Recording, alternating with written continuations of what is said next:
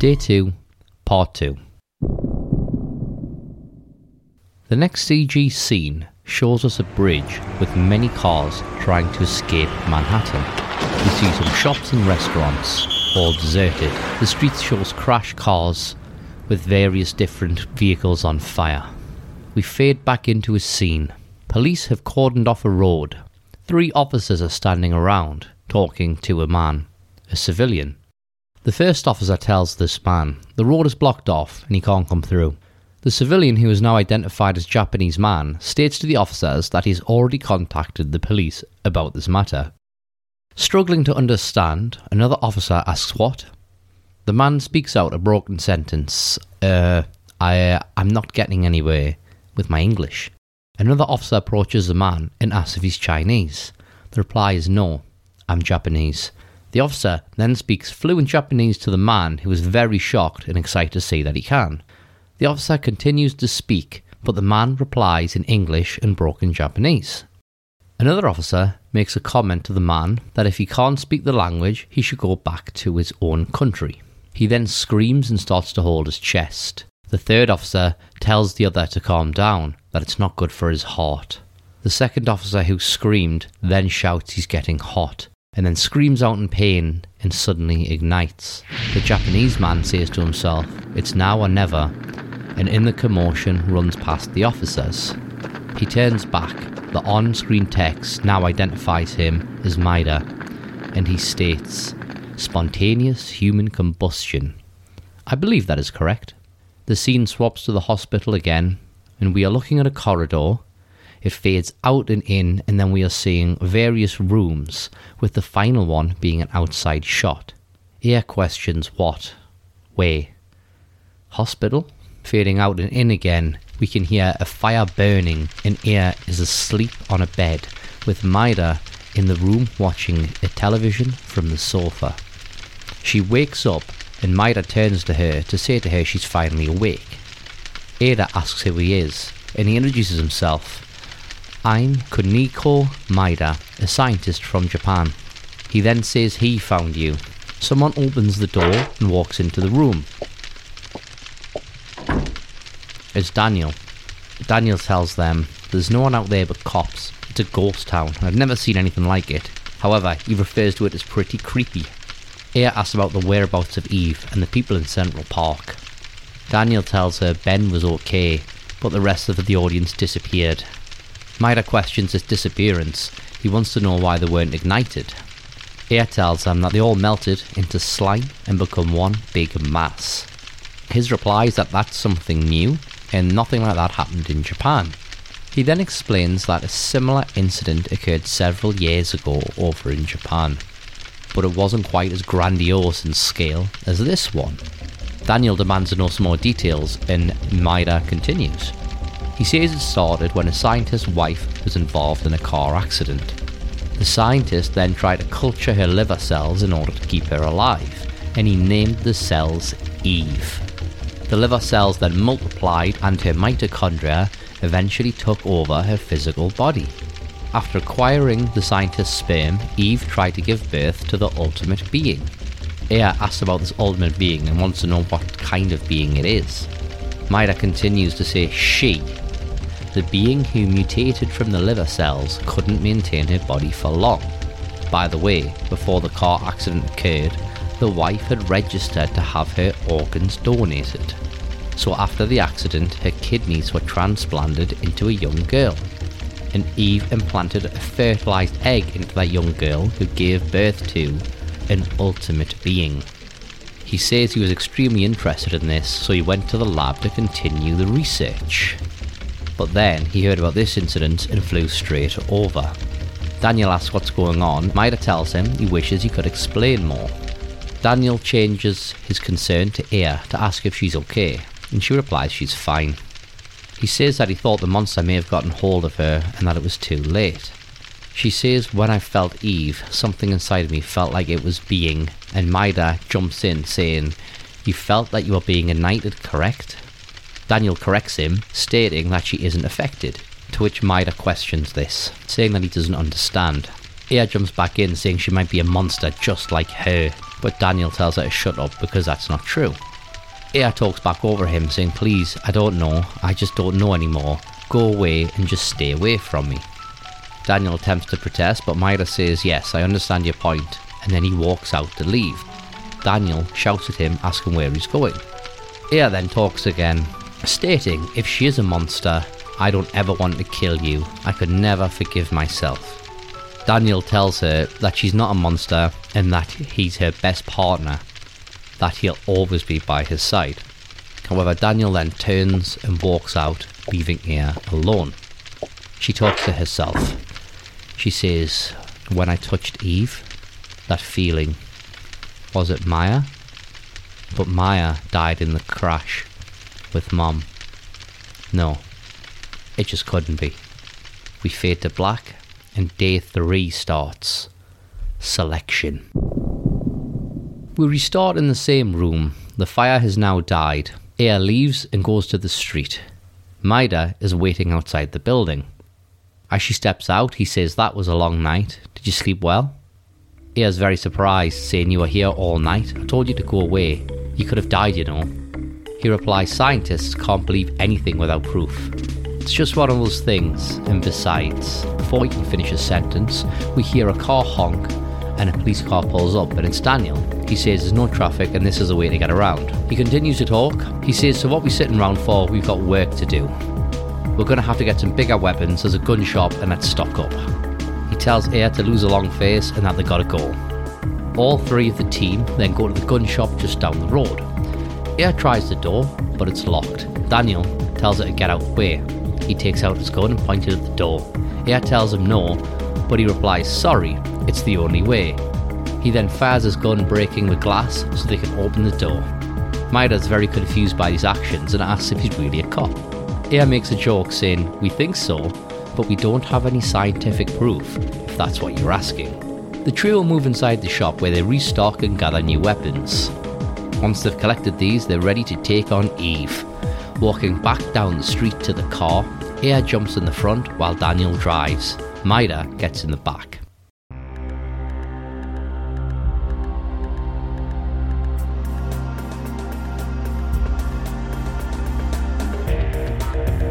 We're given the world map again, and Soho is a new choice. With Maida in tow, the team move back to the museum. During the transit, Daniel asks where they should go. Maida wants to know if there's a place with a research facility, that he would like to conduct an experiment and test something because it may be relevant. Aya suggests that they go to the museum where Clamp is at, as they had some really expensive equipment. Daniel protests, saying, "No way, man, anywhere but there." However, Aya believes that he should have been evacuated by now and it should be fine. Maida says, "Yeah, that sounds okay," and asks Daniel if he's okay with it. Daniel makes a joke, saying he's expecting a big tip for this. At the museum, the snow that was there earlier on the stairs has melted.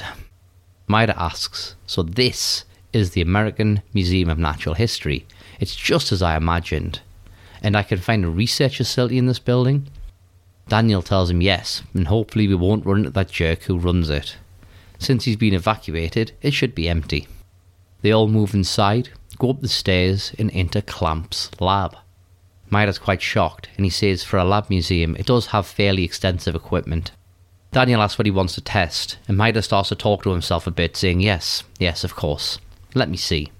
He walks over to the equipment, and he tells the other two, "I was able to extract a gel-like substance from Aya's clothing."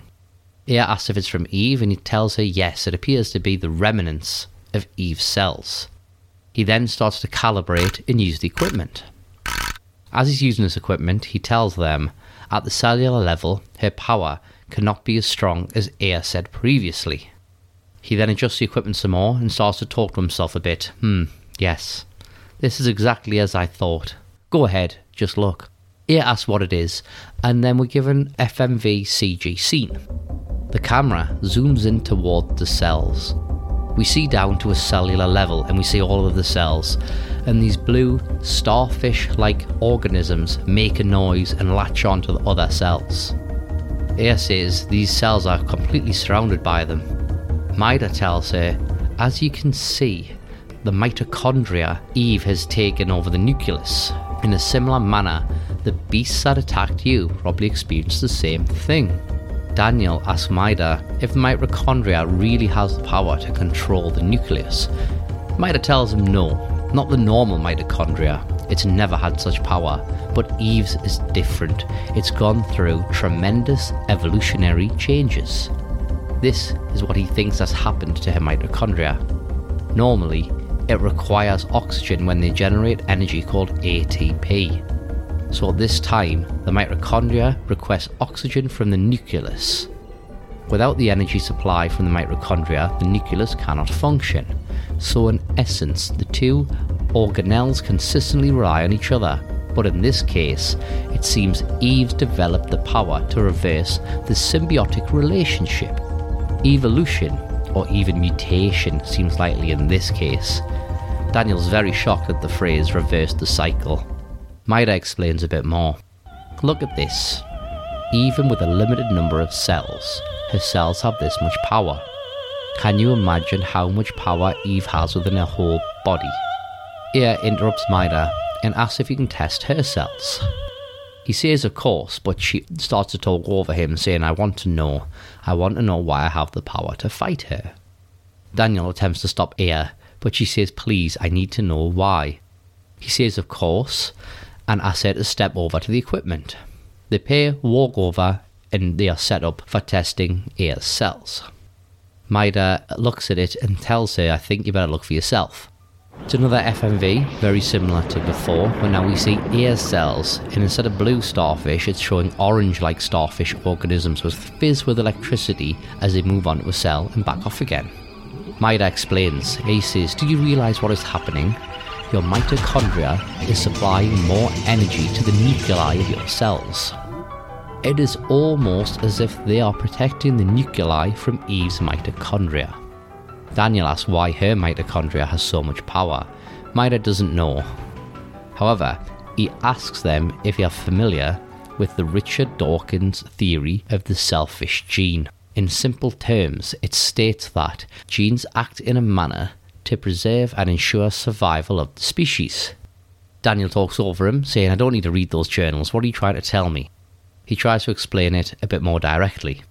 He says, depending on how you look at it, you can say Eve is trying to destroy all mitochondria except her own. In response to that, Ea's mitochondria has developed the power to rebel. Daniel asks why it's only Ea's. Shouldn't all of us be able to do that? Maida's not sure, and he says, this seems to follow the natural order of things, but I'm not sure why. Suddenly, they are startled by a noise, and Daniel and Ea draw their guns and point them at someone.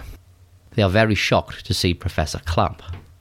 Clamp talks to them. He says, what are you doing in my lab? This is breaking and entering.